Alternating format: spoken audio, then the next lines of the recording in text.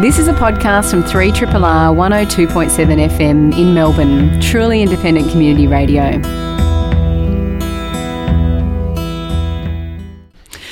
The Guardian Australia has created a really important digital storytelling and article series called The Killing Times, which documents frontier violence in Australia. And while this project digitally maps known massacre sites around the country, it's also very much about healing and truth-telling and coming together, which is why it's already become such a valuable new resource. Lorena Allam is Indigenous Editor at Guardian Australia, and she's joining us by phone to have a chat about it. It's great to have you, Lorena.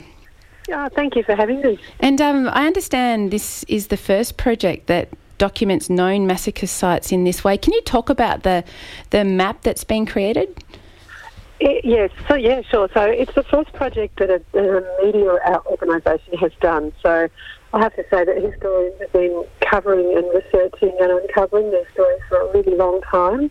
And we partnered with the Centre for 20th Century Humanities, Professor Lyndall Ryan, who's been building a massacre map, so to speak, for Newcastle Uni for several years now. So she very generously gave us her data, and we went ahead using their very strict methodology and finished the country. So her project hadn't begun WA, so from the lack of funds. So we decided to go ahead and finish, start. I shouldn't say finish because there are so many more sites to come. But we used her methodology, mapped West Australia. There are 14 sites on there. There are, as I said, many, many more to come. So the reason we did it was to find a way for people to really visualise the extent of this history. This was over 140 years of systematic eradication of Aboriginal people. And I think people are finding it shocking, but it's information that has been in the public record for a very long time. We've just had the capacity to bring it all together in this way for Guardian readers.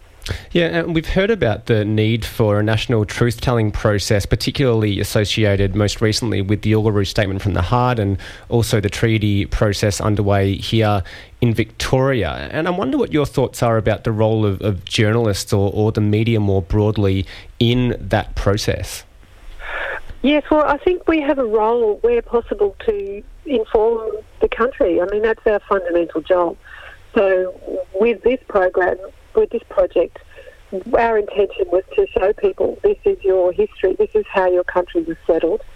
The process that emanates from this sort of information, it's sort of a civic education project, if you like. So the way that the experts use this information is entirely, I'll defer to the experts on that. So I think as journalists, it is our job to inform the country, and so that was the main motivation. And we're having a little bit of trouble with your line, Lorena. I don't know if you can move side to side or something to get a better connection.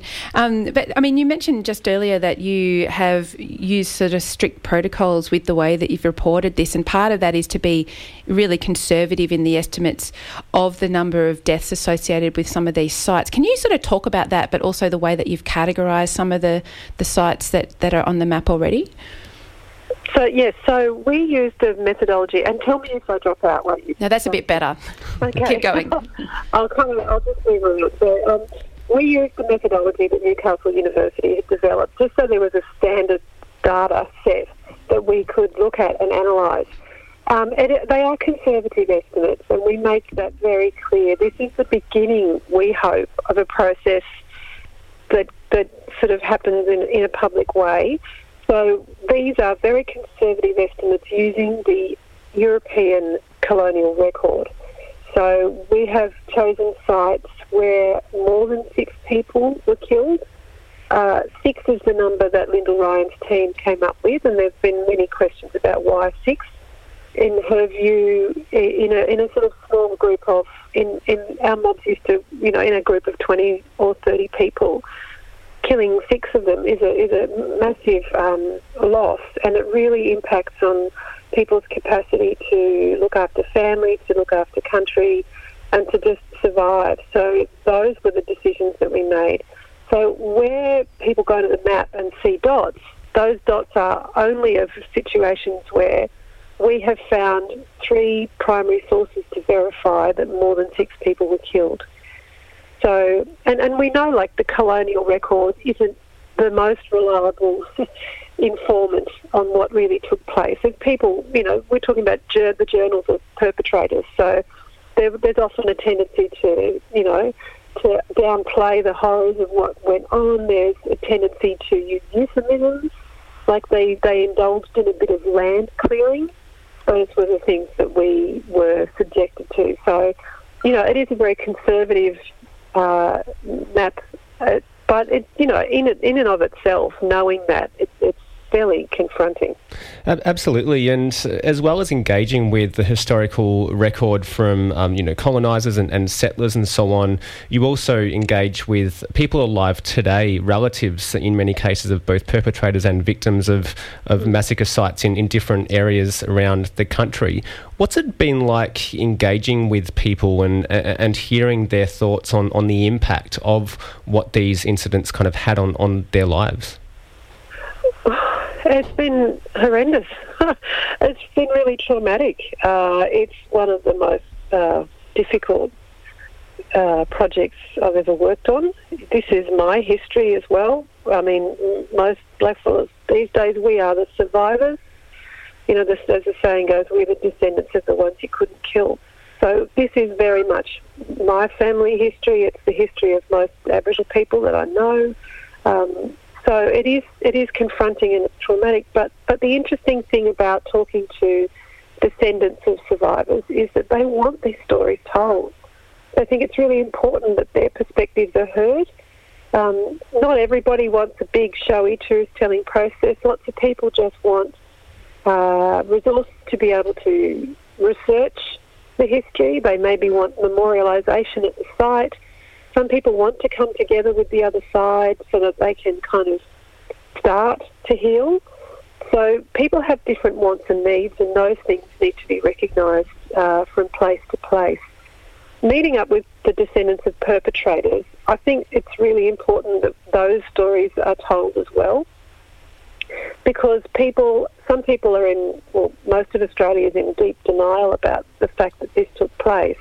And the descendants of perpetrators who've done enough thinking about this to want to take responsibility is a really important step, because, and for the process to be done without shame or guilt is really important. It matters to everyone. So Coniston is a good example of where people on both sides have started to come together, and that there's a responsibility on the descendants of perpetrators it's what we do next that matters, is what one of them said.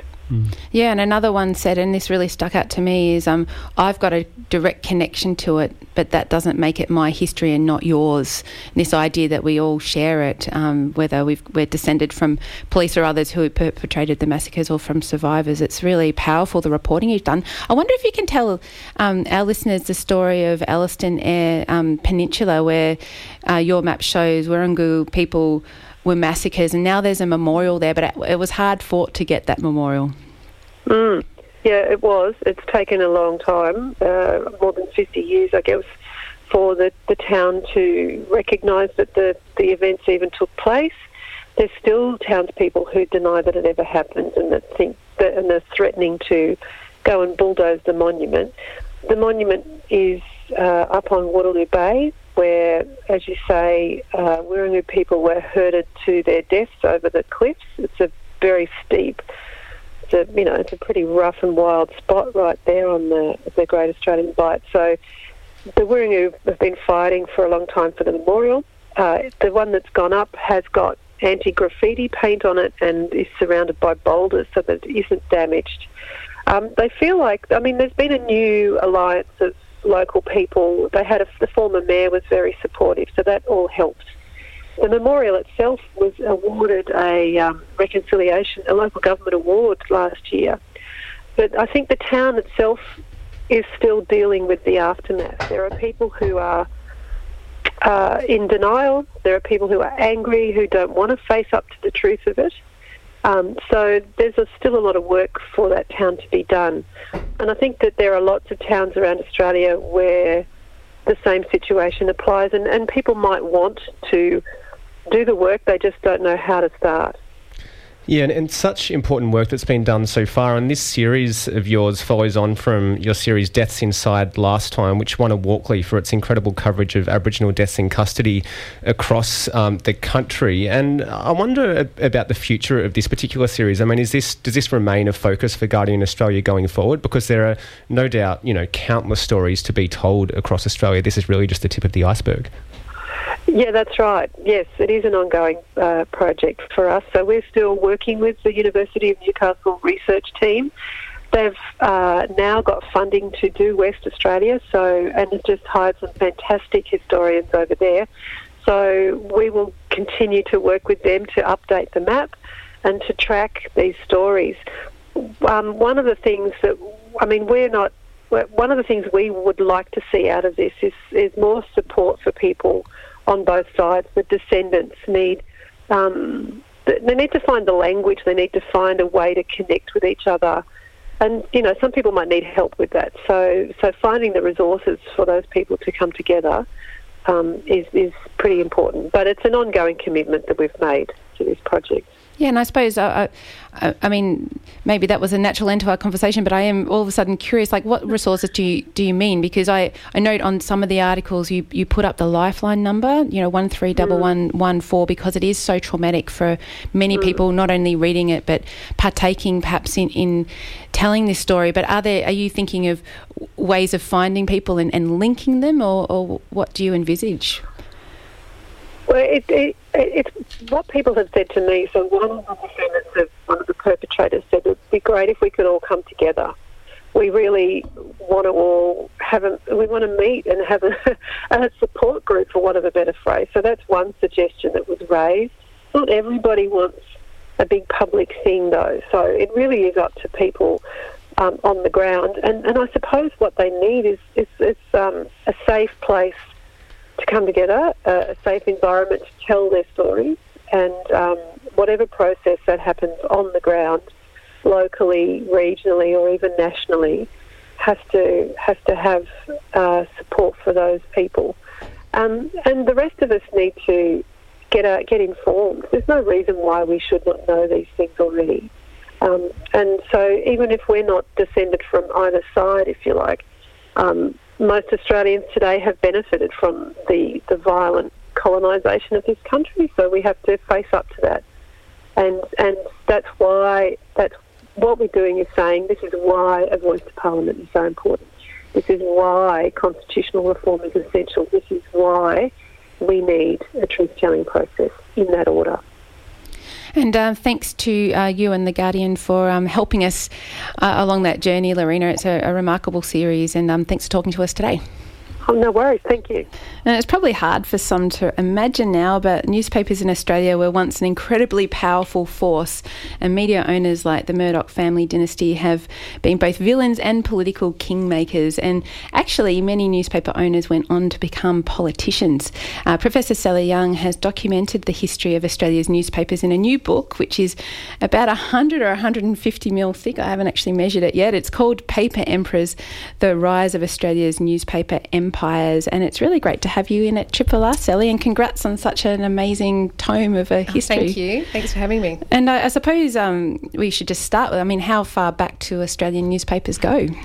1803 is our first newspaper in Sydney, and it's a really interesting one because it was started by a former convict, and so we had a very abrupt beginning to our newspapers in the way they began here. But he later became a multimillionaire, a bank shareholder, owner of the Bank of New South Wales. So he went from convict to multimillionaire power player, and newspapers help with that, and you see that throughout time, this confluence of power and money, profit and power, so just still today.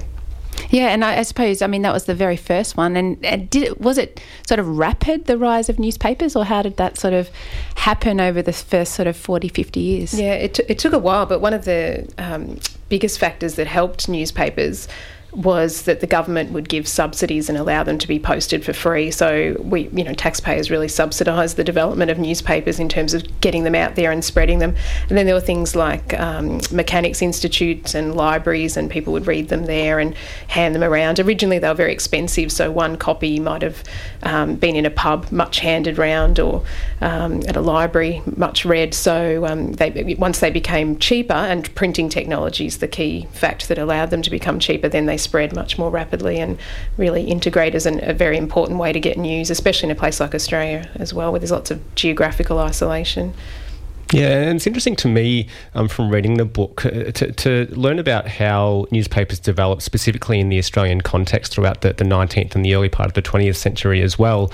Not so much, I guess, as a beacon of that kind of fourth estate role, speaking truth to power that we associate with journalism and freedom of the press and so on, but often by, in Australia's case, a kind of deference to authority and commercial ambition kind of underpinning their reason for being. Can you talk to that idea and how that sprung up in the Australian context? Yeah, I think that's an important point. And basically one of the biggest points I wanted to make in the book is that newspapers have always considered that they talk truth to power, they're a watchdog on power, but they never recognise very well that they are very powerful themselves, and they have thrown their weight around in many ways. And so they don't scrutinise themselves, and that's what I wanted to turn the spotlight on them, and particularly on owners, because there's a lot of focus always on individual journalists. Oh, journalists don't do this, what's the quality of journalism and so on, but journalists are just one part of it, and they work in organisations, and very hierarchical organisations with editors and sub-editors and executives and owners, and they set the tone and they're very important, and I wanted to look at them in great detail. So yes, there's this commercial mix, there's this power mix, and that really does develop from the start. And as you said earlier, a lot of the early newspaper owners were politicians or would-be politicians or became politicians. So it's not that they're separate from politics. They're actually very involved in politics. Yeah, and that was something I didn't know in such detail until I read this book. And but also, you write about the difficulty in getting information about owners of newspapers, and this sort of history that you tried to write. I suppose you're wanting that information, but it's not like you could get it out of News Limited today. No. The Sydney Morning Herald now, its papers are in the State Library in New South Wales, in the Mitchell Library, and that is an incredible resource and archive. But the News Corp organisation has been far more secretive and not allowed many people to look at their corporate records, or in my case, didn't even respond to letters, me asking for access, or said that they didn't have those records anymore, which is a bit difficult to believe. They're somewhere, and people have looked at them in the past. But again, I thought that was part of the hypocrisy of this, because newspapers say we write the first draft of history, but when anyone tries to write a history about them, then they're not very open to later drafts being written. Yeah, and I wonder why that is. Have you got your own hypothesis? Oh, yeah. It's about power and unscrutinised power, and so that's why they often, as I said before, they don't like to consider themselves part of the power structure. They like to pitch themselves as the good guys, keeping watch on the politicians and who are power, but they are very powerful. And part of, is hiding the way in which power was exercised and not having a lot of debate about it. But I think those times are gone. A lot of people are aware. You wouldn't have known many years ago, if you asked a few decades ago who owns your local paper, lots of people wouldn't know. Now people are much more aware. They've heard of Rupert Murdoch, or they've heard of, they know the Herald Sun, for example, is part of that organisation. So people are more aware, more critical, more talking about who owns papers, and I think that's a sign of sort of how power has changed as well. There's something else that's characterised the history of newspaper empires in Australia is the voracious appetite that Australians have had for newspapers and reading the news. Why is that, do you think? Why have we been such large consumers of the news? Yeah, we have traditionally been very large consumers of newspapers. We also have a reputation, like if you look at media studies, of adopting new technology pretty rapidly as well. So I think it's just a characteristic of how we live. I think that people are very interested in what's going on around them. We have high literacy, we have good education standards, and we've had that for a long time, earlier than other sort of Western democracies. So part of it was probably the geographical isolation, that you want to know about what's going on. So all of those factors, I think, play into it. But I think the medium has changed. People use their phones now, whatever. But you can see there's a sort of thirst for information and news that in Australia we're quite keen on finding out that sort of information and staying up to date. Yeah, and I suppose it feels a bit urgent to write this history now because things are changing so much, particularly in newspapers. I mean, most of the news you read in newspapers about newspapers is that the business model is pretty challenged. Yeah, it's got nowhere to go, really. I mean, you look at the newspapers now, and that's what struck me as I'm writing this book, because you look at the newspapers now, they're so thin. I mean, they look sick, and you can see that they're not doing well. Their audiences are going elsewhere, their advertisers are going elsewhere. They're really struggling to make money, and no one sees any way out of that. I mean, there doesn't seem to be any turnaround in terms of they've missed that boat. So now what happens with newspapers next is the most interesting part, and there's another book in the making which might kill me to write another one. This one seems to have nearly killed me, but the next story to be told is from the 40s to now, and it's the decline. This was the rise, the next one's the decline, because that's clearly what's happening. Yeah, and historically, power and ownership of newspapers has been in the hands of a select few people, really, throughout Australia's history. We've had very concentrated ownership. Why is that? Why has the Australian kind of news industry developed in that way? Yeah, part of it's population and economies of scale. So, it's possible for an owner it's better for them to have more newspapers and restrict competition, and that's more possible in a place like Australia than it is elsewhere, where they might have stronger local papers and local connections and things. We're very urban, cities, metropolitan based newspapers, and we've just had some very aggressive, very canny companies that have been very good at taking over papers interstate. The Herald and Weekly Times was the giant, and it's mentioned a lot during the book because it really set out to colonise and empire build and take over interstate papers. And I mean, it's just such an unusual situation that we have, and even today we might have a city of 4 million plus people and 2 newspapers, or you might many capital cities in Australia only have one daily newspaper, and that's really concentrated. That's a very small amount of information, and even though we're saying newspapers are clearly not going well, they're still very important and influential. And still have a very big role to play, even setting the agenda for other media as well. So yeah, and you're right that these newspapers, particularly in the early days, were almost all conservative in their kind of political affiliations. Very few ever supported kind of a Labor potential government or Labor government in power. What impact has that had on Australian society, do you think? I mean, I know it's hard to exactly trace the extent to which a newspaper does inform people and inform the way that a society develops, but it seems that must have had some considerable impact on Australia. Yeah, it clearly has. I mean, it's restricted the terms of debate, and it's narrowed the diversity of opinion that comes through in newspapers. Like, there were Labor papers in some areas, so I should point that out, but they, when we're talking about the commercial newspapers, the metropolitan ones, they were nearly overwhelmingly conservative, and that's their owners are business people, so that makes sense. I mean, they're, that's their reason for being, is that they're owned by a business owner, and that's their political philosophy, and that permeates papers, sometimes deliberately, sometimes quite forcefully, and then others it's just part of how they operate. But there were some competing Labor newspapers, but they really struggled up against really well-resourced commercial papers. And what impact that's had, that our papers have been so overwhelmingly conservative, you'd have to say it's kind of, I think, shifted the nature of debate. And if you look back over time, we were a more progressive place. We had a reputation for being very progressive, say in the early 1900s, whatever, and you wouldn't probably say that now, and compared to some other countries and places. So it might have had that impact. What interested me was that this isn't the case overseas, for example. There were very powerful commercial newspapers in metropolitan places in the US, for example, and they were Labor supporting immigration and women's rights and all sorts. They were very progressive, and we just didn't seem to have that. Our papers were, even the tabloids were quite conservative in political orientation. Yeah, it's interesting. Sally Young's with us, and she's Professor of Political Science at the University of Melbourne. She's written a book called Paper Emperors, The Rise of Australia's Newspaper Empires. And just on that same point about, or some of the owners started as progressives and became very quickly conservative, but the age seems to have been a little bit different to even it's now, a stablemate, the Sydney Morning Herald. And I was interested also that a lot of the newspapers were campaigning against even men's suffrage, let alone women's, and the vote, and yet we were among the first, one of the first countries in the world to get the vote for women. So on one hand they were powerful, on the other some of these progressive reforms still happened. That's right, and that's the interesting thing, because even in some elections where all the major newspapers were saying vote for the Conservatives and really strongly saying that, people didn't. They still voted Labor. So even though newspapers are powerful, it doesn't mean people always do what they say or pay attention to them or read the political editorials anyway. A lot of people probably don't.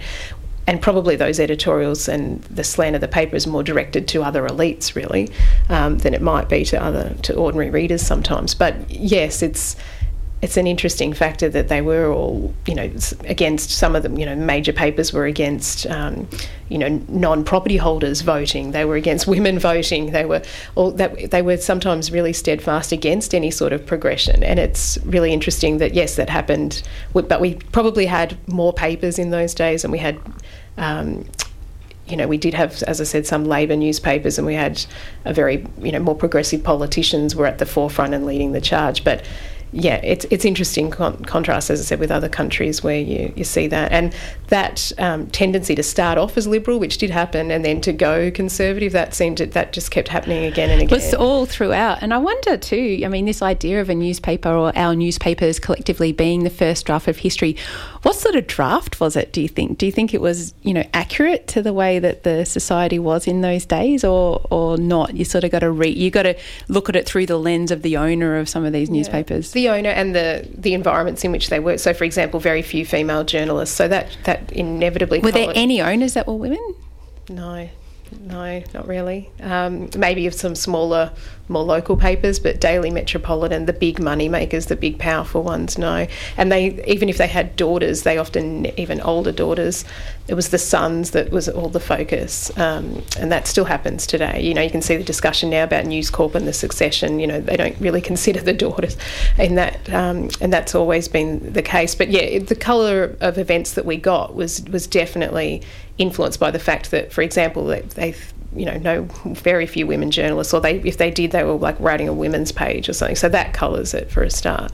Political agenda setting and political intentions colour it. So yes, but at the same time, having used old newspapers as a major source of writing this book, you look back and think, what an amazing volume of information. And we're lucky in Australia, we've got Trove through the National Library where you can look up old newspapers, and it's an incredible resource. So even knowing that some of the perceptions that they put out, they weren't the full story, it's still an amazing resource to look at old newspapers and what they were reporting and the events that they were undertaking. Yeah, and there's a few key individuals who've had an incredibly significant influence on the trajectory taken in Australian newspapers from the kind of 19th into 20th century as well. And one of those, of course, is Keith Murdoch. And I wonder if you can speak a little bit about his experience, because he kind of was influenced by Lord Northcliffe in the UK and that kind of new journalism that was emerging towards the end of the 19th and into the 20th century. How did he influence the trajectory of newspapers, both as a journalist and eventually as an owner? So Keith Murdoch's incredibly important, and he just keeps recurring throughout the book because he was a pioneering journalist. He was one of the first sort of star-named journalists that people would have recognised his name, because most journalists didn't get a byline until much later. So as a journalist, he was paving the way. He was always a real political power player. And even some of his early documents from when he's 19, he's talking about that. It's such a key theme in his life. And then later he becomes a very important executive at the Herald and Weekly Times, and even later an owner himself. And then his son Rupert has obviously carried that to another degree. So he's just a fascinating individual. Like, people talk about him as being very charming, obviously extremely smart and on the ball, very politically savvy, although he makes mistakes, and that's really interesting as well. And he's less in touch with what's going on later. He's one of those ones that treads that path from, being pretty open and progressive and interested in even Labor politics and things at the beginning of his career when he's a young journalist, and playing a role in starting up the Journalists' Union even. But then at the end of his life, he's very steadfastly conservative and very much trying to build an empire for his son to hand over to his son. So yeah, he's a fascinating individual, and he's just had such an important effect. And you can see he, paved the way for what has come later, including through his son, obviously. Yeah, there's so many incredible people in Australia's sort of media history, and I suppose one of them is that might come in the next volume is I'm going to head up the ABC, Ida Buttrose. I mean, she, and I suppose things must change in the next chapter that women have more of a role and more influence, or do they? Yeah, well, it takes a long time. 1980, yeah, I think. 1981 when she became the first female editor of a major masthead, a daily metropolitan newspaper. So that's a long time. I mean, they've been around since 1803. So it took quite a while, and it's still a problem. I mean, there wouldn't be as many female executives in major corporate. We know that. So it does take a long time, and I think that's been part of their problem. There's a lot of discussion about they didn't get on the digital scene quickly enough or well enough. Newspapers didn't harness what could have been their next field. They saw it as a competitor, as they had with radio and other new media, and so they try and block it up. They don't really see, okay, this is a new way to do things, and then they get usurped by other new players like Google and Facebook and others. But they also didn't understand female audience, that they could have had a much better connection with their audiences, and they never really tried that. They always sort of saw their audiences males, and didn't really change or reflect that, and that hurt them a lot, I think, as well, in terms of audiences. And I guess given some of the difficulties you've encountered in telling this story and accessing all the kind of primary, secondary source material that you'd need to tell this story, would you anticipate much of a backlash at all from any sections of the media to what you have revealed in this book? Definitely. I think that backlash is already coming through, actually. It's coming through. There'll probably be more of it. In the book, I make a very strong claim that the story that's been told about how News Limited started is not correct, and I make an alternate case for that. There's already a bit of backlash about that, which I fully expected. I mean, look, as I said before, this is an industry that doesn't like scrutiny. I'd start the book by describing how one media executive says, asks another company not to report on his comings and goings and says, dog does not eat dog. And that just sums it up to me. Companies don't criticise other companies, owners don't write about other owners, everyone just focuses the attention elsewhere. So when the spotlight's turned on them and on journalists who work for some of these major companies, then yes, I fully expect that they wouldn't enjoy this book. This book is very critical of newspapers and says that, rather than being outside of politics, they've been right in there. And that's quite obvious, I thought anyway, but it's not something that some people like to be said or pointed out. And I think we'll see some more backlash, and particularly with the next volume. And at least in this one, the major people I'm talking about are dead, and that means that I don't have to fear defamation or anything like that. The next chapter that I write, where you talk about living people, you have to be far more cautious. In this one, I was, I had primary correspondence, which is really good. You can quote their own words and say, this is what they were thinking, this is what they were saying, and it's hard to argue against. But yes, I mean, inevitably with writing something like this, you definitely expect people won't enjoy being told that journalists aren't always the good guys, or newspaper companies aren't always the good guys. Yeah, and for some that's uncontroversial, as you say. If you want a copy, I have a copy to give away of Paper Emperors. If you want to dig deep into the history of News Limited and others, Sally Young has been our guest, and it's Paper Emperors, The Rise of Australia's Newspaper Empires. You're going to have to pick it up from Triple R, though. We cannot post this book. It's very heavy, and I think it will be something that many of you will enjoy. And thank you so much for coming in, Sally. Thank you. And we've spoken to Hanna Assafiri from the Moroccan Soup Bar several times over the past few years about the event she runs called Speed Date a Muslim. And there's another event coming up on the 7th of April, and we've asked Hanna to come back because it seems in the wake of the Christchurch terrorist attacks that we need this kind of coming together event more than ever. And it's really great to have you in the studio again. Hello, good morning. Good morning. And when you put out the call, of course I'll always say yes. Yeah, and Thank you for having me. Yeah, no worries. And first up, I mean, how are you going? How are you feeling? Look, surprisingly, and I think most probably wouldn't say that, I'm feeling really optimistic at the moment, and I'm feeling a sense of positive support, a lot of love, a lot of compassion that we haven't seen as Muslims in Australia for a very long time. So yes, whilst simultaneously feeling quite conflicted and profoundly saddened by the events at Christchurch. So it's been an unusual time where there is also a lot of optimism. So for me, that's reassuring. Yeah, and where does that optimism come from for you, from the community response to this horrific thing that happened in Christchurch? Have you seen that has been, I guess, a positive expression of solidarity that maybe we've been lacking in recent times? Well, I think we've not only been lacking, I think at times even those of us who probably think more humanely and belong to the right human rights organisations and read the right books, and I just think we've been a bit complacent, and our support has not been active, and we haven't extended efforts to solidify our communities, to celebrate our differences. And whilst our governing bodies have I guess simultaneously attacked and eroded the very glue and adhesion that keeps multiculturalism alive.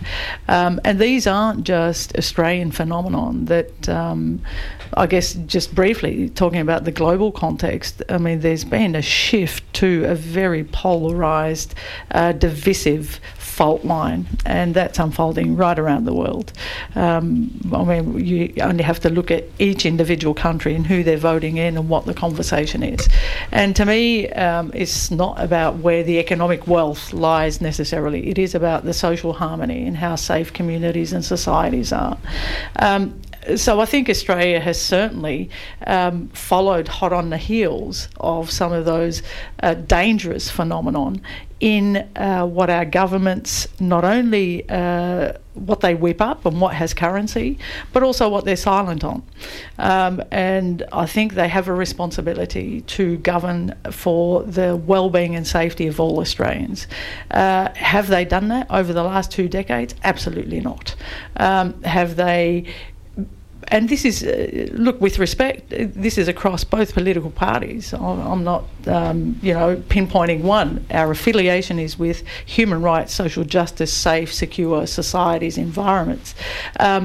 But it is definitely more obvious in the camp that is currently governing the country, and more creating a chasm between what should be celebrated as progressive, humane societies and what is the current reality, particularly for Muslim women and Indigenous communities. I mean, those sorts of conversations, I guess to me, what we say matters, what our leadership says matters, what our leadership in conjunction with what the media promotes matters, because it ends up impacting in a practical way, impacting the lives and livelihood and safety of Muslim women. So when events that we don't silence, that we don't scrutinise, that we don't... and when conversations like, whether it be Fraser Anning or Pauline Hanson or Christensen or Peter Dutton or whoever, or Sonia Kruger or whoever in the media, and or anybody that occupies a platform and is promoting division, fear, scrutiny and hostility towards certain groups of people needs to be interrogated. I'm not saying shut it down. What I'm saying is we have a responsibility to everything we say, depending on the platforms we occupy. And that responsibility should be to the values that we uphold. Now, as a society, if we are upholding a society that is multicultural, that we want to celebrate beyond our food and annual festivals, then we have a responsibility to ensure our discourse is not divisive. So, and I guess to kind of break that down in a more practical way, just as an example, the Berg Street events happened, and, our Prime Minister came to Melbourne and he put the entire Muslim community on notice. You people better get out of your rabbit holes, and when these terrorists are hanging out in your sermons and listening to that you need to call them out, and you need to... And I just think, even if we took that at face value, and even if we accepted that is from a place of, a community and a society who is rejecting outright any form of extremist expression, then show me the same when these events happen. This is one of the most dangerous phenomenon that Australia, I don't think this has ever happened since the massacre of Indigenous people of this country, that we not only radicalised a man in Australia, and we exported him to commit one of the most horrendous acts in this country's history since colonisation. Yeah, it's just horrendous. And I mean, you and many others have been speaking out for a long time, Hanna, on a whole range of the issues that you've just raised. And this event, Speed Dating Muslim, has come out of that, and you've been running it for 3 years, successfully for 3 years, as a way of coming together, as a way of breaking down barriers that, you know, people hasn't necessarily put up between each other, but have arisen through all the discourse and all the things that you were just saying. I mean, maybe talk about why you started these events. So Speed Dating Muslim was born out of the Charlie Hebdo. That was the backdrop to these occasions, that all of a sudden these events happened, and the way in which we began to talk about them. Although there's been a build-up since September 11, the way in which we talk about Muslims generally, but more specifically around those events, that Muslim women began being attacked randomly in the streets, and more increased in a more public way, and in a more almost legitimated those attacks towards Muslim women.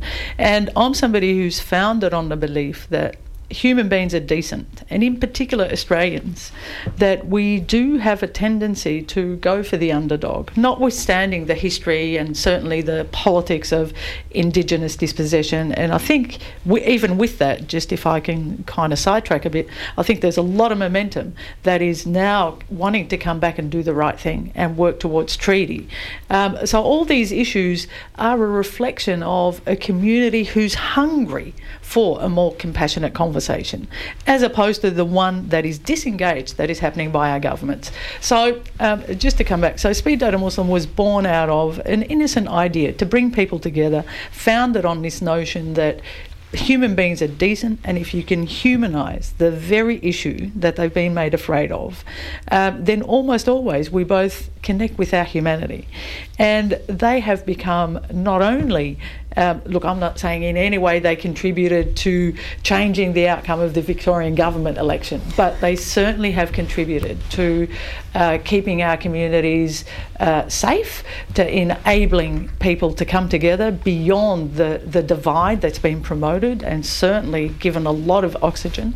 And more the questions, and I think they're also speaking to more than just Islam and the undercurrent of Islamophobia. They're actually speaking to the necessity, I think, where people are seeking platforms and spaces to speak to stuff that is real, stuff that is not shrouded in what is politically correct to say, stuff that enables to say, for people to express their curiosity and or their concerns and or their scrutiny but as long as we enable those platforms to be a contestation of ideas, but in a respectful manner. And the only thing we ask of people, and have always asked, is that your approach is one of curiosity, not one of judgment. So don't tell me why you are responsible for ISIS, but ask me, why is ISIS? And we're happy to have that conversation. So that's one thing, and the I guess the noticeable change even in the last week from Christchurch, and it is so sad that it takes something like this for people to begin to hear what people have been saying for a long time, is that we have now shifted back to a sense of curiosity once more, instead of suspicion and fear, and that sentiment is palpable. And the last thing about Speed Dating Muslim is that we don't just simply promote this idea that Islam is a peaceful religion and peace accept us, and nor are we so naive as to ignore and reject the real conversation that is necessary around. Look at what's on display across the Muslim world.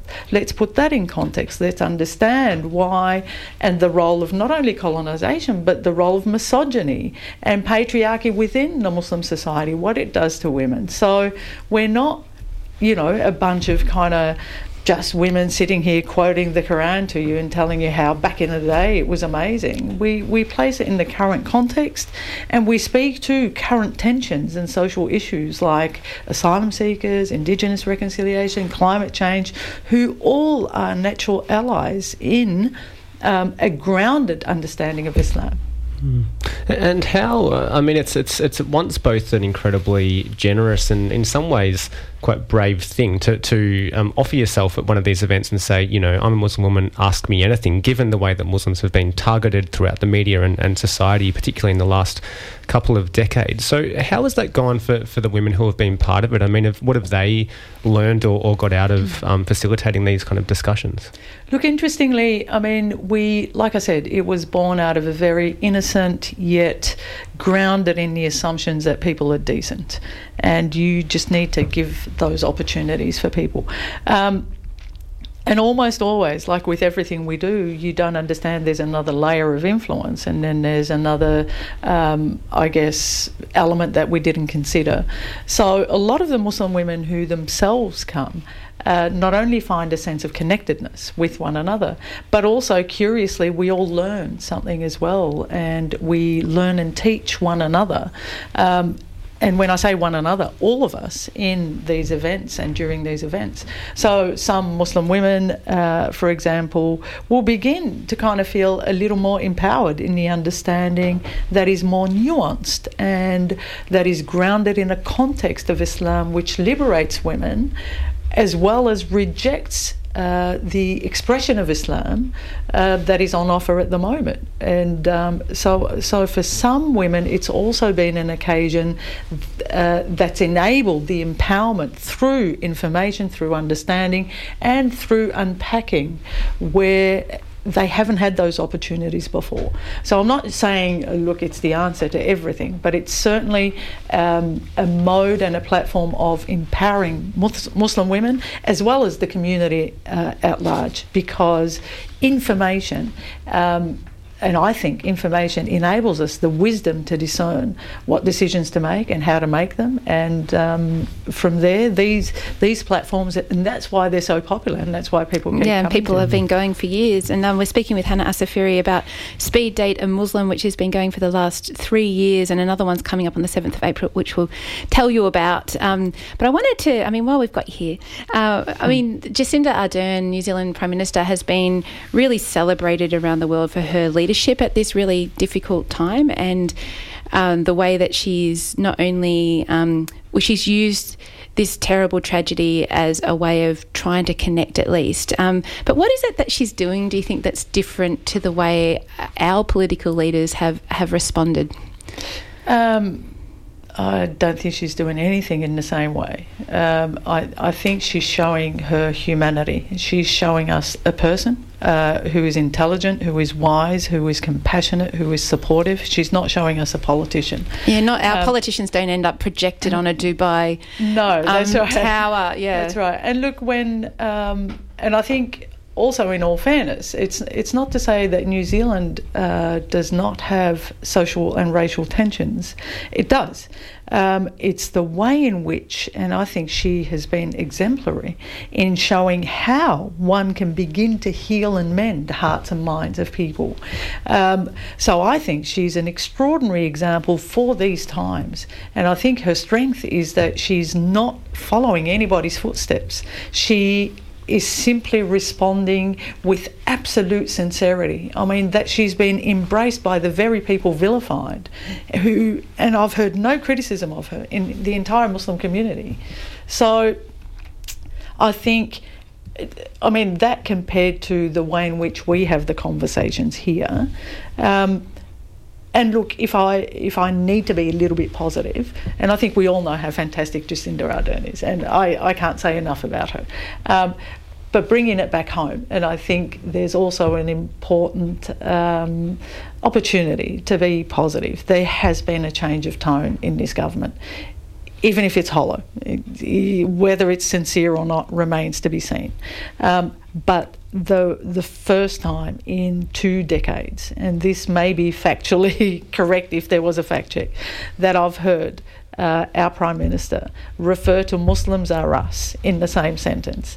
Now, to me, that's a welcome change, because the person who perpetrated the massacre saw himself legitimated in the discourse of our government. He saw them as a mirror, whether it's their silence, whether it's what they continue to promote, so that gave him the legitimacy, and the radicalisation built up when you continue to build the conversation over the last 2 decades. So when our governments begin to turn that tone and change it to a more inclusive, then I think that's a welcome change. And yes, we'll continue to... So yes, I love what New Zealand's doing, but there's no point all of us going to live in New Zealand. And she's certainly, I wish she would, but she's certainly not going to come here. But we could have a new approach that we can learn from. Yes. And you've also shown in your business that social changes really epitomise what you've done for decades now. And there was no guide for how to do that either. So there's a lot of trailblazers in this conversation. Indeed. And look, when I say we, I say we as communities, as diverse communities, and importantly, we as communities who share a vision. And it doesn't matter who we are, men, women, boys, girls, non-gender binary, black, white, it doesn't matter, that we resonate and share a vision of humanity where we afford people dignity and respect, it doesn't matter who they are. Or I guess where the fault line is, and that seems to me to be a global phenomenon, certainly translated in Australia. The other side, which are closed protectionist societies, ones that want to maintain the status quo, the powers that be, extracting privilege for the few. And both men, women, black, white, non-gender binary also sit on that side. So I think the decision before us is the choice about the type and sort of society we want. And the invitation is certainly available to us. And we can, in whatever respective profession we do, whether we're radio presenters, restaurateurs, it doesn't matter. If that is the vision we want to promote, then it's important to be active about it. However much we may be ridiculed, it doesn't matter. Well, and you absolutely are. And taking your Speed Date a Muslim event outside of the restaurant to Federation Square coming up on April the 7th, what are you expecting down there? And I guess what are you hoping to achieve from that? I guess simply just to give a greater, more mainstream opportunity for people, because often, the criticism is, you live inside a bubble. Well, I say grow the bubble rather than get out of the bubble. Or you're preaching to the converted. And look, yes, also the importance of the converted growing. Until such a time we kind of end up forming coalitions and growing together. Human beings, I go back to simply and moving away all the nonsense and all the politics. Human beings are wired for good. We feel better when and we feel safer, and when we exist in more harmonious societies, and when we do the right thing. So I think conversations around offering up opportunities for people to come together and talk about the stuff that's unsettling you, and doing away with the hysteria, and coming back to our capacity to reason, to engage in facts. Facts matter. To engage in conversation, to engage in and connect ultimately with our humanity. Time and again, I've seen it work in a small scale in North Fitzroy. And I think taking it, and we have run them at the National Gallery before, we've run them at the State Library, but I think on the back of Christchurch, there's probably 10-20% much more curiosity than there ever was about what is this thing that's unsettling us? And this is an opportunity for women, especially Muslim women, as distinct from seeing Islam as just this thing. We're able to see the individual inside Islam. We're able to see Islam in its diversity. We're able to see Islam in its gender through the platforms that we engage in. So, and this will be hopefully another event that we will continue to create stronger communities through. And now we're totally out of time, but how do people book if they want to take part in it's Sunday the 7th of April, the next Speed Date a Muslim event?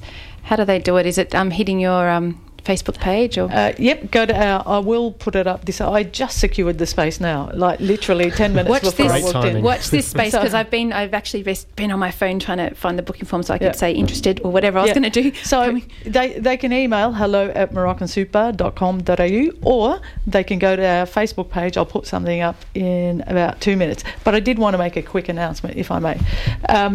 We have also been awarded an Order of Australia medal, which we're just about to, and when I say we, to me it is a we. And I think there's an important message in giving that back to a community. This should be an endorsement of a vision. It is not an endorsement, although the awards and medals are given to individuals.